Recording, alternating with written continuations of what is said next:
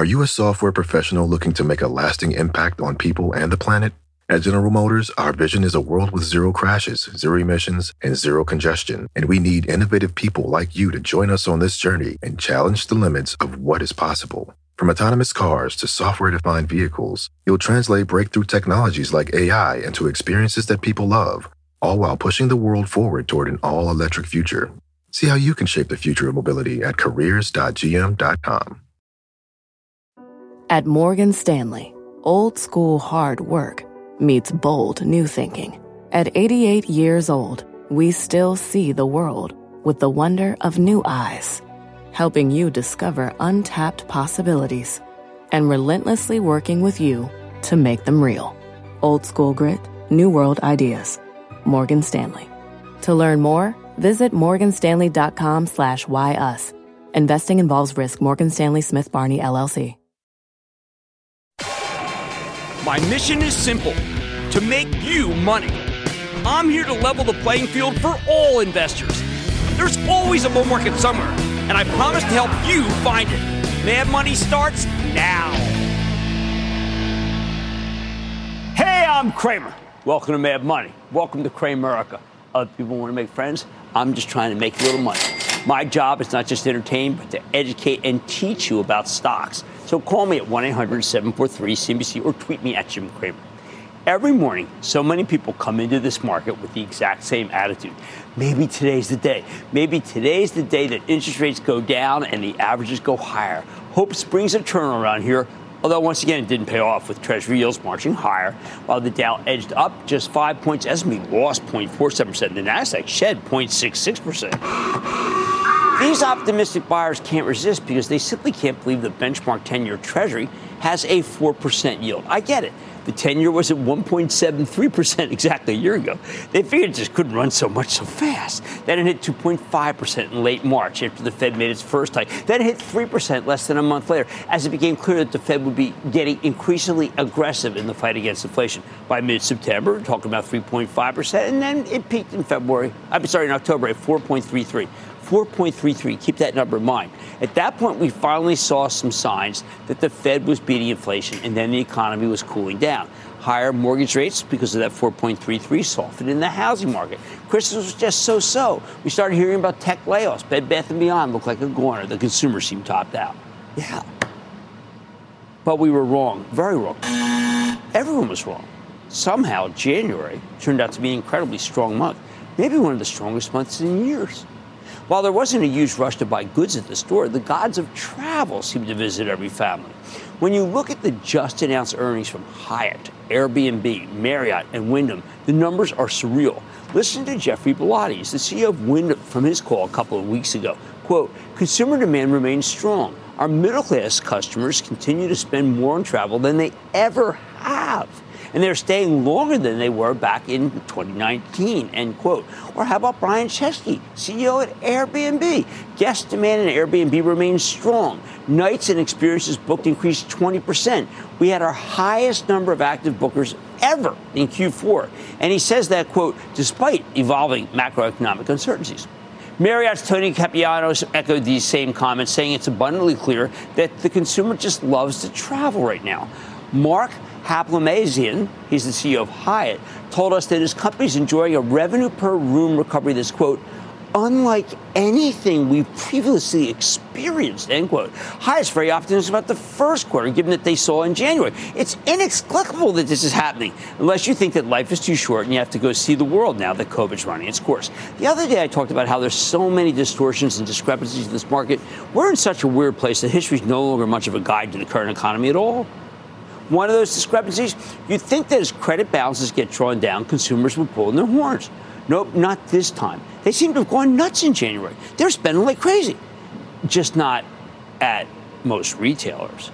Now, I think that's why Lowe's joined Home Depot in putting up good numbers for the previous quarter and then fretted about the state of the consumer going forward because February may not have been that good.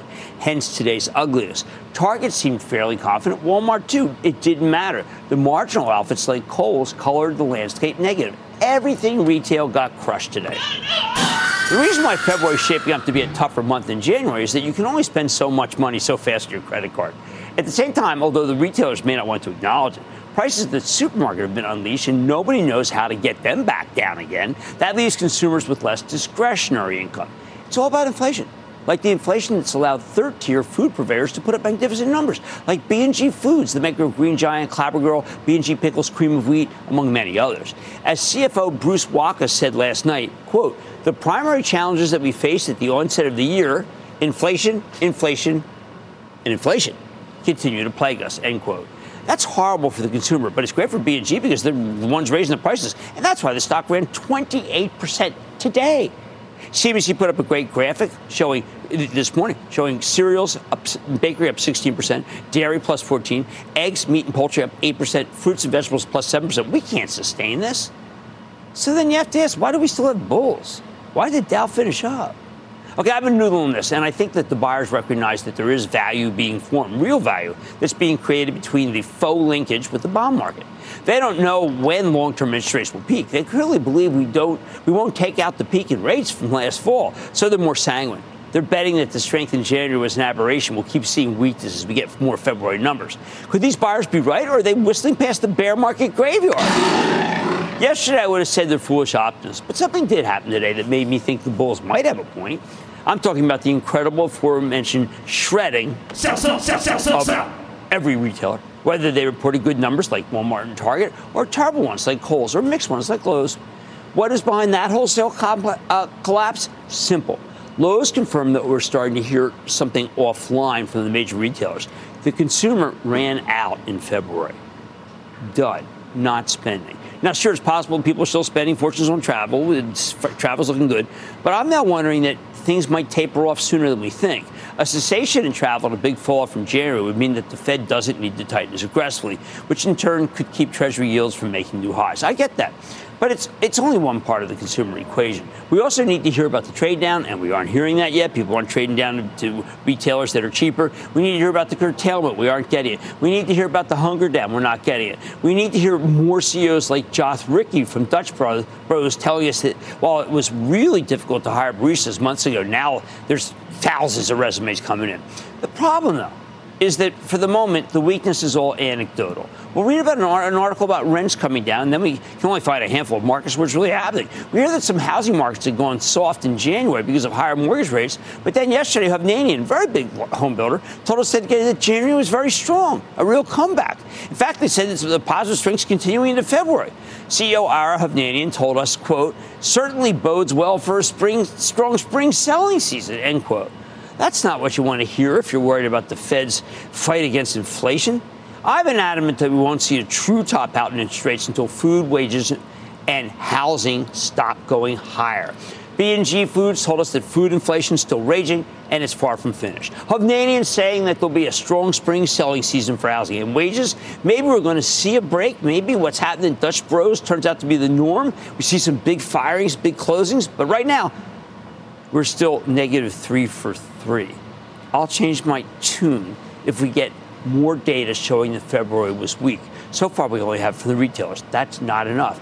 And they can't all be like Salesforce, which exploded higher tonight in an amazing quarter. We will speak with CEO Mark Benioff later in the show. Bottom line, those who think that rates are peaking out right now seem too bullish to me. Let them get slaughtered in their bonds, and then the market can finally have a ripsnort of a rally. But first, we either need more soft economic data or the bond bulls, or at least what is left of them, need to get wiped out right now. Robert in New York. Robert.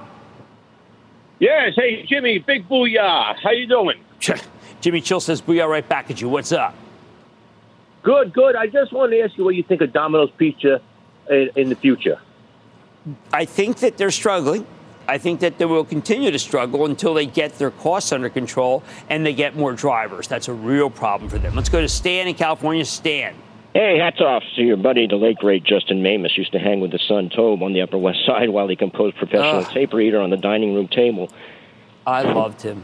Justin's just great. How can I help, man? He's missed. Oh, well, with Starbucks right now, you can see the robust traffic has returned to the U.S. stores. They beat estimates, but the neo-pandemic in China impact is not baked in, and it dampened the stock down from a high of 108. With expectations for a recovery in China, coupled with a door-busting summer for U.S. stores, is Starbucks a bargain buy here right now at 101.5? I think my Travel Trust owns it. We write about that, of course. If you belong to the CNBC Investors Club, I feel very strongly, and this is not the coffee and the oil and the coffee, whatever. I mean, I think it's fine. What matters to me is that China's coming back with a vengeance, and you're going to do well in the stock. Those who think that rates are peaking out right now seem too bullish to me. By the way, we do have Mark Benioff today. Take-Two Interactive fell after earnings, so should investors take a second look at the stock? I'm talking to the CEO, and as I mentioned, Salesforce report after the bell. Was the quarter as good as the activists were looking for? Let's find out from the man. And the medical device space has been a tough corner of the market as we emerge from the pandemic. So is there room for a stock like in once fabulous growth story, Intuitive Surgical? You won't want to miss my exclusive. So stay with Cramer.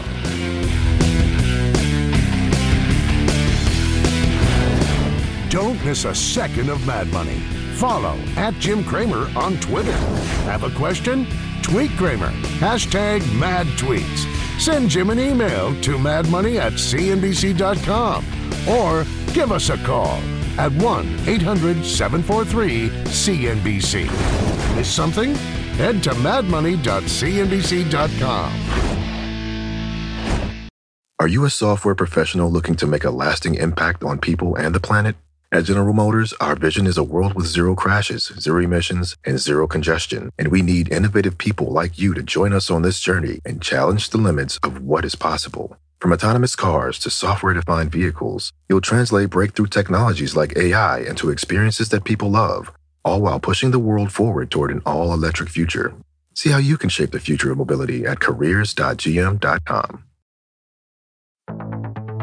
Now is the time to embrace a new wave of workers. Every day, your team grows younger, more digital, and more drawn to entirely new ways of working, which means you need flexible solutions to connect them where business gets done. T-Mobile for Business was born digital. With America's largest 5G network, we can make it easier to work together from virtually anywhere. Your team may be changing, but with the right tech, it can be more productive than ever before. Get started at T-Mobile.com/now.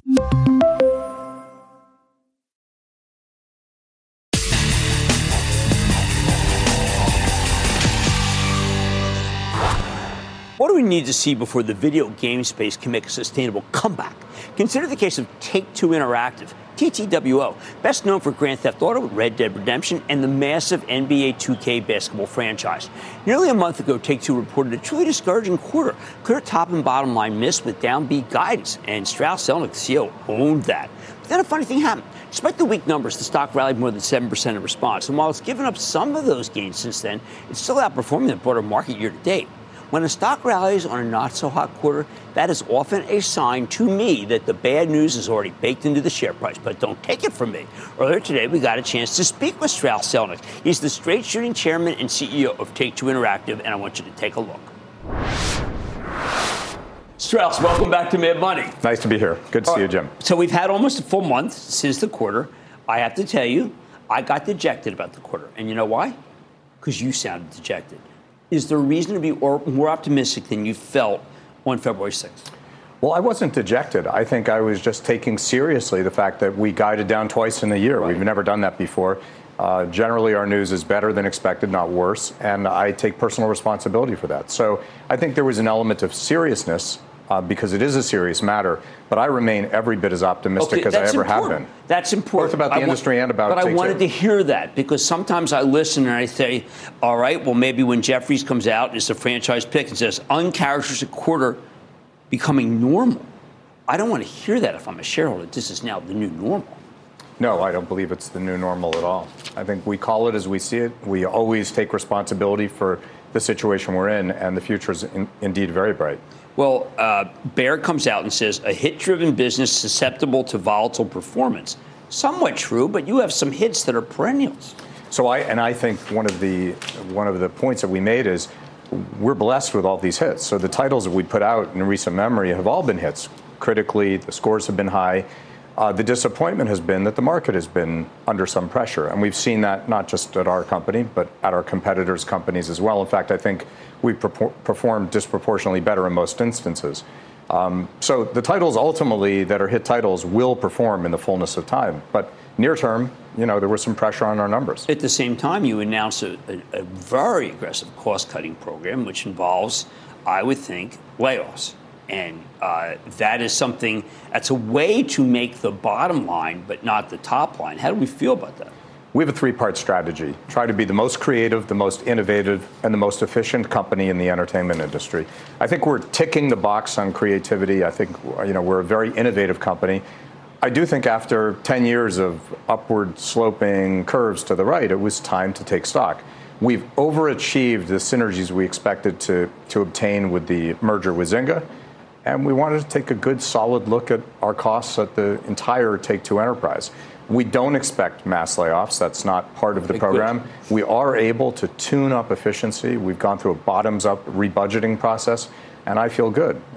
I think we'll exceed our cost reduction targets, and we'll come out of this leaner and more energetic than ever before. When can I relate the NBA to NBA, your product, and to leagues of NBA? Because I think this could be a breakout. Every year I think that. It's been good.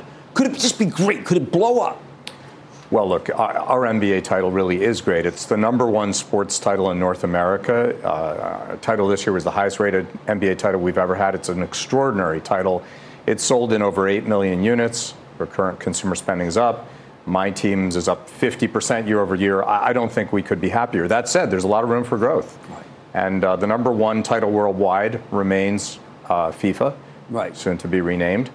So there's plenty of opportunity for growth. And the NBA is very focused on international markets, which I think will drive a lot of our growth because we're very well penetrated domestically. Now, it's very clear that Zynga was actually good. I mean, people who doubted Zynga are wrong. It's good. Yeah, it's highly accretive to our business. Right. Isn't that what you're supposed to do? No. Hey, listen, I'm trying to figure out the equation that gets me to 128, not 108. Now, you don't have to do that. You just put out the quality content and things will occur. But I'm looking at the pieces and saying, right now, I don't know if Strauss-Zelnick has the horses until he reports another quarter to be sure that this thing can take off again. Well, it's always been our view that the market is always right at any given time. Right. We show up, we do our very best work, and we tell it the way it is. I'm really optimistic. We have more than 80 titles coming in the next 3 years. We have a lean and mean and energized team. 50% of our business is mobile, the fastest growing segment of the interactive entertainment business. Interactive entertainment remains the fastest growing segment in the entertainment business. Yes, we're seeing consumer pressure. I think it's reflected. It's a reflection of the mixed recession that I believe we're in.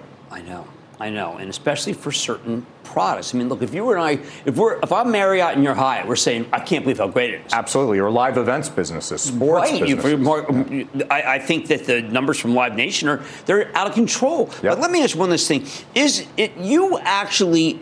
You're skeptical of hype, and you actually say that, but you gave the high sign to AI. Why? I did, and I do. Because I think it's a great tool.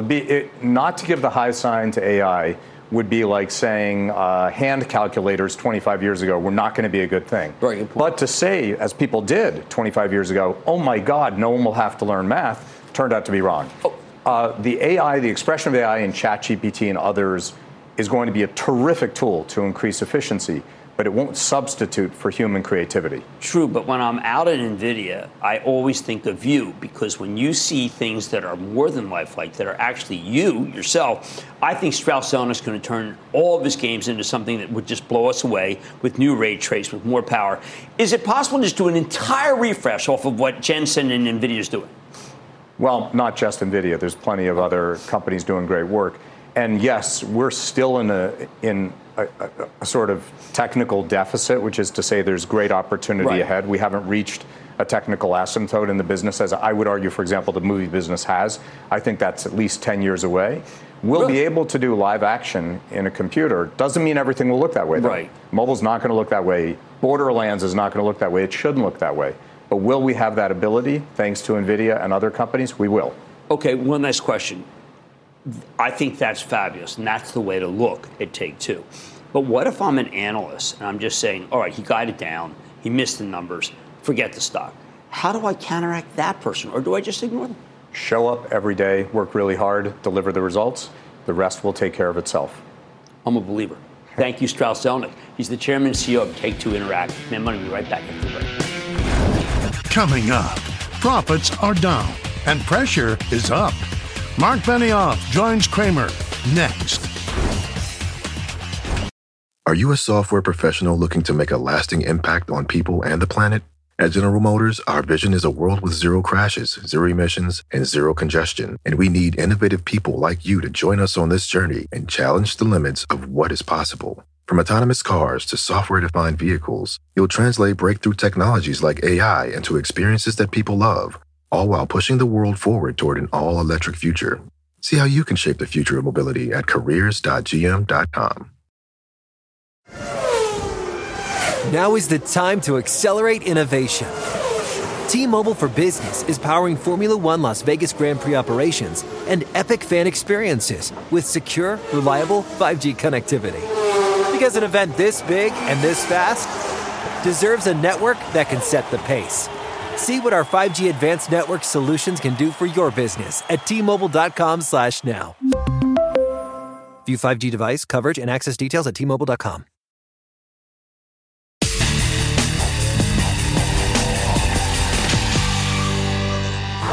What are the activists going to say now? That was my gut reaction when I saw the numbers Salesforce reported after the close today. The cloud kingpin's been besieged by 5 activist hedge funds, which is why I took some time last night to defend the leadership of CEO Mark Benioff and why I was confident that he would get the job done. And man, I love to say I told you so. Tonight, Salesforce reported a magnificent quarter, a terrific top and bottom line beat with massively higher than expected margins and a stunning full-year forecast. On top of that, they added $10 billion to their buyback authorization, something the activists have been calling for. There's now $16 billion left in the tank after the company bought back $4 billion worth of stock. Wow, what can I say? Now the stock is screaming higher in after-hours trading, giving management much more ammunition to fend off the activists. Let's take a closer look with Mark Benioff. He's the co-founder, chair, and CEO of Salesforce. Mr. Benioff, welcome back to Mad Money. Jim, how are you? Well, San Francisco. Great to see you. I'm good because I do not understand how you could have such staggering numbers, flicking a switch on all the issues that so many people were worried about. Tick them down because margins are great, revenue's great, forecast great, buyback great. It's pretty incredible. Well, Jim, we're just getting started. I mean, this is an acceleration on the profitability framework that we laid out at Dreamforce. You were there.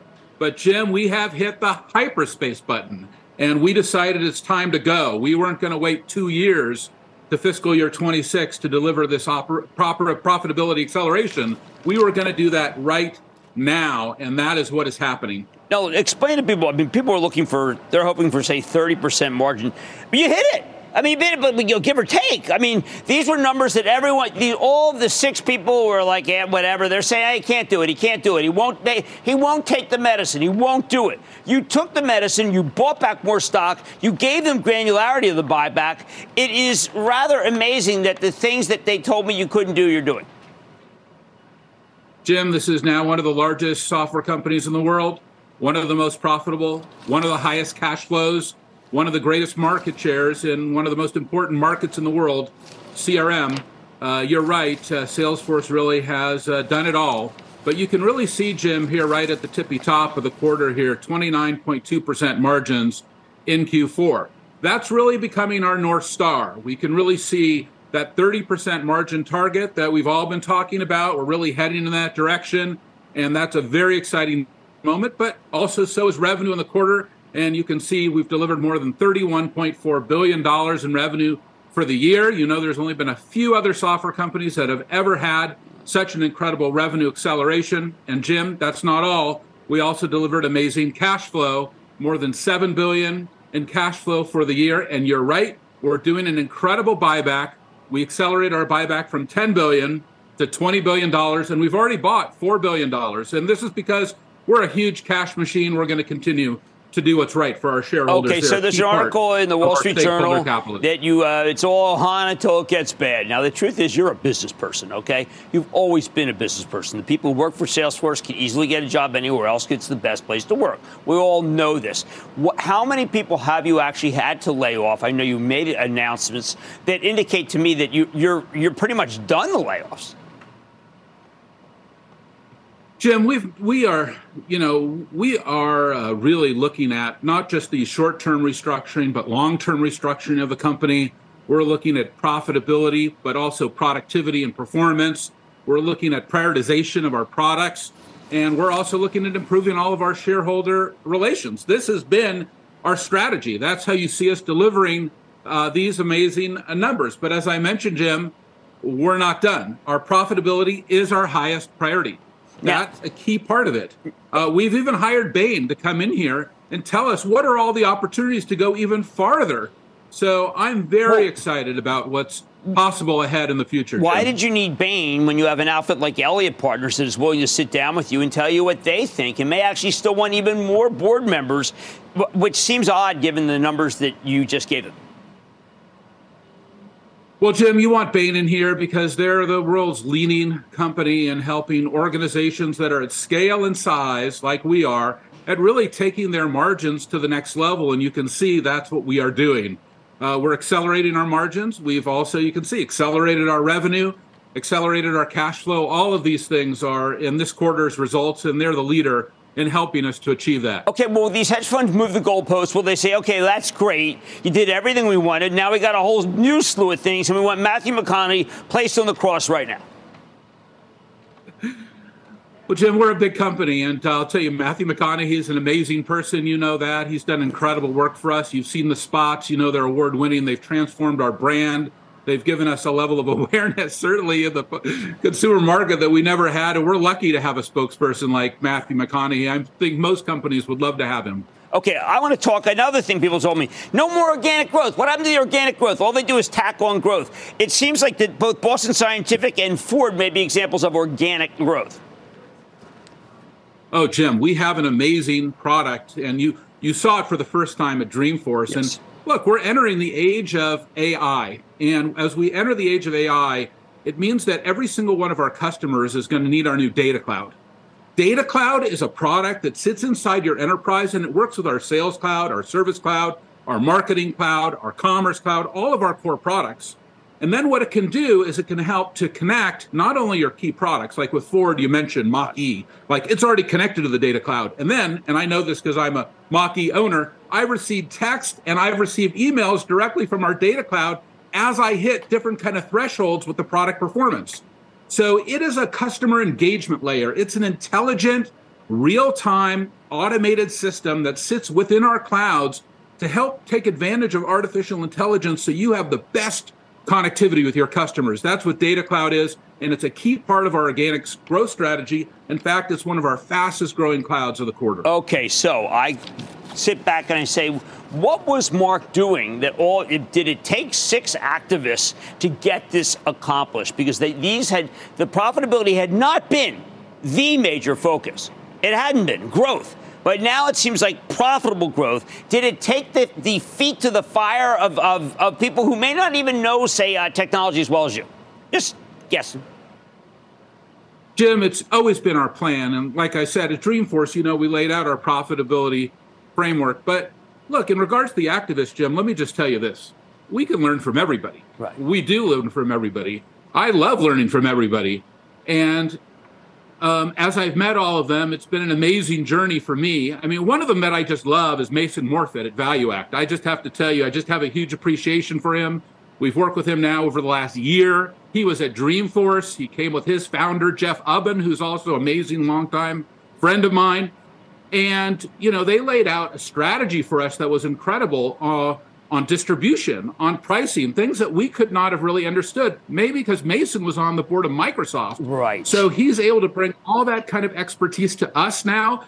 I was so impressed with Mason and ValueAct, and Jeff too, that I put Mason on the board. So Salesforce has a great new board member, Mason Morfit, the CEO of ValueAct. I couldn't be more excited about him. And we also are adding Sachin Morvan, who's the CFO of MasterCard, amazing financial expertise. And of course, Arnold Donald very well, incredible executive who was the CEO of Carnival. Okay, now 3 amazing new board members. But Jim, that's 5 new board members in the last 16 months. But there are people who may not be appeased. There will be people who say we want more tech people. We want people, lead director. We're not happy with the numbers, or we think the numbers are temporary. What do you say to the people who are going to insist on new board members? Jim, we have the best tech experience on our board in the entire industry. Just look at Susan, the CEO of YouTube. Robin was at PeopleSoft. PeopleSoft, we have the CEO, Craig Conway, on our board. I know all these people. They're fantastic. I know. eBay. All our board members, we have the best tech experience. Oh, Mason, did I mention from Microsoft? Right. Well, yeah, but see, okay. Tech expertise on our board. Why did these people decide that whom I met when your stock was at 8 with an unbelievable performance? Why did they decide that you were the cash cow they were going to go after? And do you think they're done?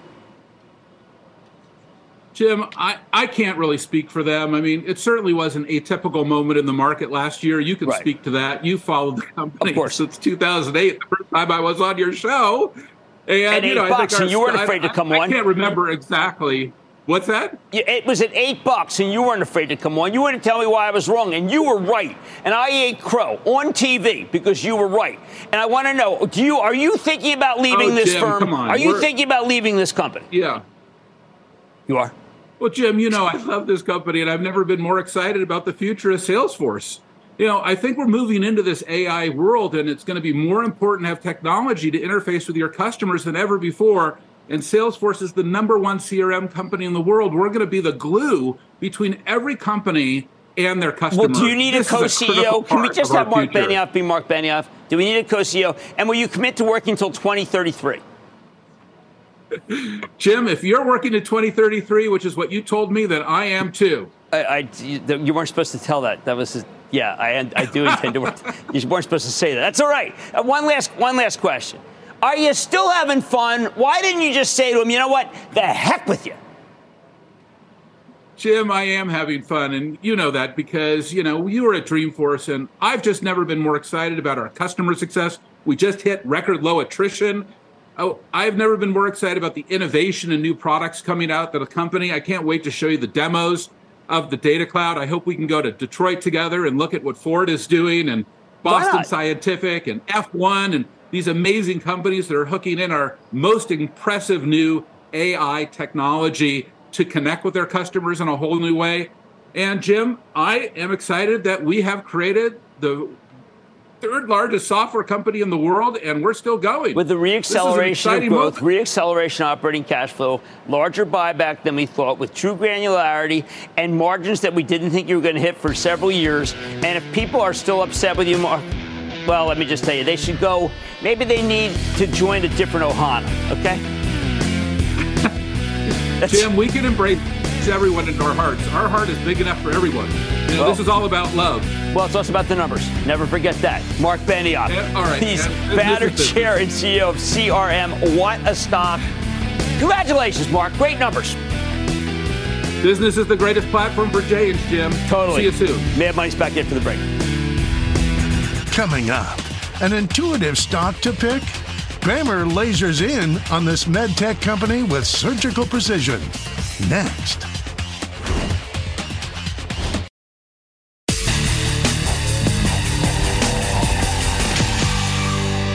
When will the medical device space get over its post-COVID hangover? We thought this group could make a comeback once it was safe for people to go to the hospital again for non-urgent procedures. But the group had a very tough time last year. Take one of my old faves, Intuitive Surgical, the maker of minimally invasive robotic-assisted surgical systems. For a long time, this was one of my favorite stocks, but in 2021, it soared into the stratosphere. Then the Fed declared war on inflation, and all the high multiple stocks got obliterated. From its peak in late 2021 to its lows last October, ISRG lost more than half of its value, falling from just under 370 to around 180. Since then, it's rebounded to the 220s, but unlike many other growth stocks, 2023 has not yet, and I emphasize yet, been a good year for them. In early January, Intuitive pre-announced some disappointing numbers. The company's still growing nicely, but not as fast as Wall Street was hoping. Since then, the stock's down more than 50%, but this may be an opportunity. What's it going to take for the stock to get back on track? Let's check in with Gary Guthart. He's the president and CEO of Intuitive Surgical. Get a better read on the situation. Dr. Guthart, welcome back to Mad Money. Jim, pleasure to see you again. Happy to be back after a little spell. I am thrilled that you're back. And what I want people to understand, why I've always believed in your company, is quite simply, and I'll let you trace them out, the 4 aims of improving the patient access and experience. That's right. One of the things that our customers talk about is the quadruple aim, and our job is to help them do that. Right. So this is a hospital-based concept, and the quadruple aim is quite simply better outcome for patients, a better treatment experience for patients, better experience for the care teams that provide that care, and lower total cost to treat per patient episode. Those are the 4 aims. And we're a highly analytic company at Intuitive, and we want to measure ourselves against those things. We've used real-world evidence to do it, and that's the basis of our conversation with our customer base. Okay, so have the headwinds of 2022 starting to diminish? And I'm talking about, staffing problems, supply chain problems. They've got to be becoming less headwindish, so to speak. Yeah, it's an interesting question. I think we'll start at the top. What's the kind of core demand side? Core demand side is patients in seek of good treatments for their underlying conditions. And we're seeing patients come back into the healthcare system, some of whom had stayed out of diagnostic pipelines early on in the pandemic. Then there's the delivery side, delivery of care. And so that side is twofold. One is, can we supply? Right. Our supply chain teams have done a fantastic job in a historically difficult supply chain environment. We're starting to see that get a little bit easier. Okay. But we have a lot of different products and components, and so easier doesn't mean it's back to historic ease. Can you just tell us what it means? I mean, look, you're a powerful client. Anyone in the world will want you as a client. How can someone say to you, we don't have what you want? We've done a great job, and I have been really thankful for our supply chain partners to find the parts they need, because we're a critical care company in healthcare. Having said that, it's taken a fair amount of effort and engagement with those players to make sure we retain supply, sometimes all the way down to the raw material level. But that's what our teams are paid to do, and they go do it. All right, so installations, do we have to worry about the financial health of hospitals if they become a problem? One of the great things that we've seen is that we can demonstrate using their data, real-world evidence from electronic medical records, that we are a financially effective and profitable way for the hospital to deliver care. So they are financially stressed. They've seen inflation in their labor costs. And I think that we can be a part of that solution for them, not a part of the problem. Okay, how about China? Lockdown. Now we're starting to see anecdotal evidence that things are coming back with a vengeance there. Yeah, it's our history there has been demand is really high for high-quality healthcare.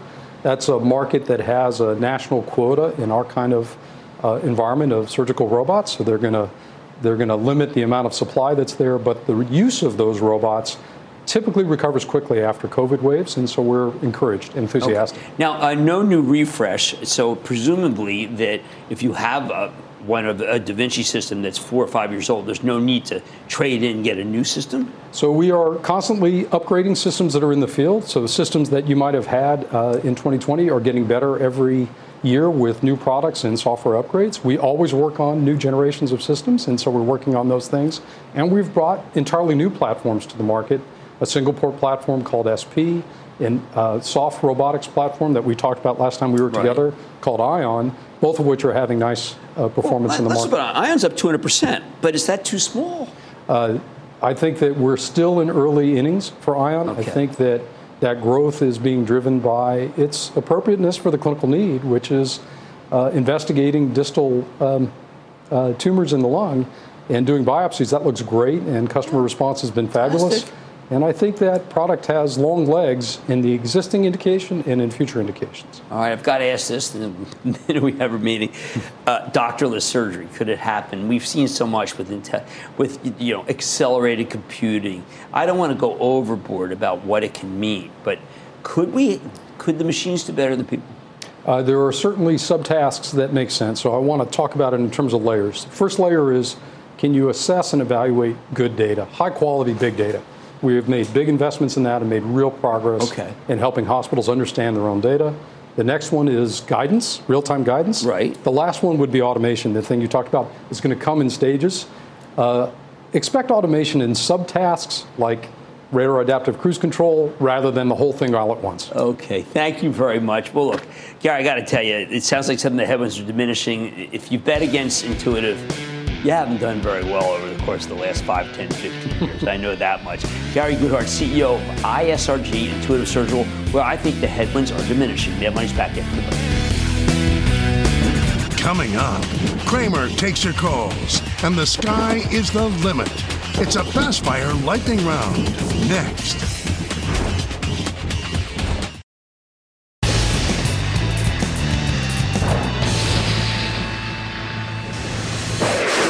It's time. It's time for the light round. Chris, that's why I take your calls. My fire. You say the name of stock or title. Buy or sell. Just for good. None of the course. So everyone, step prayers. Go play to sell. And then the lightning round is over. Are you ready? Ski Daddy. Time for the light round. Chris, let's start with Tommy in Illinois. Tommy. Hey, Jim. Good evening. Good evening, Mike, Tommy. I want to ask about. Yeah, I'd like to know. I'm trying to stick with CyberArk. And I like CyberArk very much. Now, my favorite, as I've said, and the one that my Chapel Trust owns, is Palo Alto Networks. I think the Kessler Roar's got it all. Soup to nuts. Jerry in Missouri. Jerry. Hey, Jim. Hey, Jerry. This company reported this evening it's taking a beating. Do you think the reaction is overblown and snowflake? You know what? I have not heard the conference call. I owe Frank Slootman to listen to the conference call before I opine, so I'm going to have to take a pass on it right now. I know the weakness, but I also know that Slootman's the real deal. Let's go to Gary in Nevada, please. Gary. Yes. Hello, Jim. Thank you for taking my call. Of course. Yep. You have a stock, Gary? Huh. What? Oh, do you have a stock, Gary? We're looking for stock, lightning round. Stock, lightning round. Go ahead. Yeah. Little guy. Yes, go ahead, Gary. Go ahead. You know what? We may have to move on from Gary. I apologize. Let's go to Lamar in Ohio. Lamar. Jim, how you doing? I am doing well. How about you, Lamar? What's happening? Oh, just ready to relax the rest of the day, and just to let you know, I've been watching you since America Now when you were on there with Larry Kudlow back in the day. 23 years. How can I help? Hey, I'm interested in Cardinal Health. Is it a buy, a hold? I like Cardinal. I like it's up there finally with McKesson. It finally is. It's doing really well. It's restructured. It's a very good stock going right here. I like Cardinal, especially on this little dip. Let's go to Mark in Wisconsin. Mark. Dr. Kramer, thank you for taking my call. My pleasure. Scott Wapner had an outstanding interview with David Einhorn today. He sure did. Congratulations, Scott. During the course of the interview, they flashed some screens with stocks on it. And one caught my eye. It's in the IT services. Ticker symbol is KD. Name of the company is Kyndryl Holdings. Yeah, well, this is a spin-off of IBM. It's Martin Schroeder. He's doing an excellent job. The stock has made a very good move off the bottom. If they can get profitable in the next 2 years, it's a major winner. And that, ladies and gentlemen, is the conclusion of the Lightning Round. The Lightning Round is sponsored by TD Ameritrade. Coming up, white shoe washout?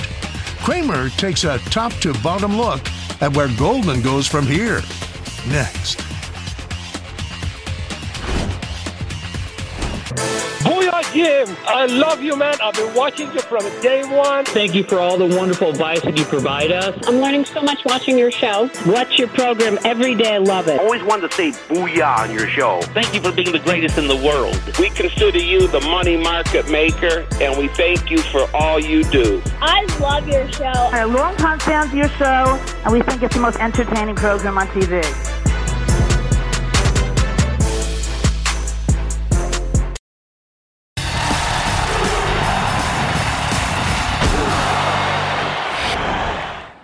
The other day, I was talking to David Faber, my squawk on the street compadre, about the rapid changes at Goldman Sachs. At one point, he turned to me and said something to the effect that he wanted to know my personal take on Goldman's move to embrace everyday consumer banking, given that I once worked there. Make no mistake, that's what they were doing, or at least trying to do, with their consumer bank named Marcus, and their expansion of it into every other facet, including Goldman's $2.23 billion acquisition of GreenSky, a company specializing in consumer loan originations, which they bought at the top of the fintech craze, and also a very expensive foray into the international world of credit cards. I told him I've been floored by the entire effort. The Goldman Sachs of today feels nothing like the Goldman Sachs I worked at in the 80s. In fact, this movement to consumer banking is totally antithetical to everything I was taught when I worked there. I cringed at the idea of the consumer banking business, although not as much as I cringed at the name Marcus, even as it is named after the founder of Goldman. I didn't like it from day one because I was taught not to like it. By who? How about by my Goldman elders, real titans of the business. When I worked in security sales, my division back in the day, the goal was to hunt elephants. We weren't supposed to waste our time, so to speak, with anyone who wasn't a multimillionaire. And that's in mid-80s dollars. I was excoriated if I tried to bring in someone with less than $1 million in assets, and I was told to politely usher them out the door. Why then? Why did they only want incredibly rich clients? Well, the same reason Willie Sutton robbed banks. That's where the money is. Now, I totally understand the former CEO Lloyd Blankfein wanted to get Goldman off the cyclical roller coaster of the investment banking and underwriting businesses when he decided to pivot to the consumer. He figured that, well, maybe it could smooth things over. Maybe if they got enough accounts, they could start making real money to offset investment banking downturns. When his successor, David Solomon, came in, he doubled down on the consumer strategy. Yesterday, though, he talked to Andrew Ross Sorkin and finally admitted there are real issues with the business. He mentioned that Goldman tried to do too much too quickly and added that, quote, our execution in some areas of this wasn't good, end quote. I think that completely misses the point. He's got it wrong. It's not merely an execution problem. Goldman's whole consumer business should be packaged and sold. Sell. To someone else. Maybe someone will buy it so the company can go back to its roots. To me, the consumer division is a huge distraction from elephant hunting. This is a country that's created tons of multimillionaires and billionaires in the last 20 years. There have been amazing companies that came public via Goldman where the broker could focus on lining up the next generation's billionaires as clients. And that's where the money is. Not in giving people loans to buy refrigerators that they may pay back, or not in credit cards with no real margin. Frankly, it's insane. Goldman's real business, the one I remember, was a gigantic cash cow. The real business is so good, but it's had poor execution simply because the people who run it are no longer in the driver's seat of the overall company. I think it's time to let the wealth management division run the joint. That's the division that wouldn't let me bring in a client who was worth merely $900,000 merely. Now, there is some good news here. Goldman's so lucrative that its stock had a total return of 70% since Solomon came in versus 46% for the S&P. But Morgan Stanley's up 135% during that period because, unlike Goldman, they went all in on wealth management. It's not too late. Goldman simply needs to get rid of everything since 2016, do a monster buyback, and then start paying a big dividend in return to its previous greatness, which would result in gigantic multiple expansion because you wouldn't put a big dividend if you didn't have confidence. I know there are people at Goldman who will now call me a total bozo for doubting their consumer banking strategy. But any of the 900 people who worked there with me in 1984 would agree that the firm's going in a ludicrous direction. It's never too late to change course. I know nobody likes elitism. It's usually a bad thing. But when you're running an investment bank, elitism is part of your business model. Morgan Stanley gets it. Until Goldman does too, it'll keep lagging behind. I like to say there's always a bull market somewhere, and I promise I'll find it just for you right here on Mad Money. I'm Jim Cramer. See you tomorrow. Are you a software professional looking to make a lasting impact on people and the planet? At General Motors, our vision is a world with zero crashes, zero emissions, and zero congestion. And we need innovative people like you to join us on this journey and challenge the limits of what is possible. From autonomous cars to software-defined vehicles, you'll translate breakthrough technologies like AI into experiences that people love, all while pushing the world forward toward an all-electric future. See how you can shape the future of mobility at careers.gm.com.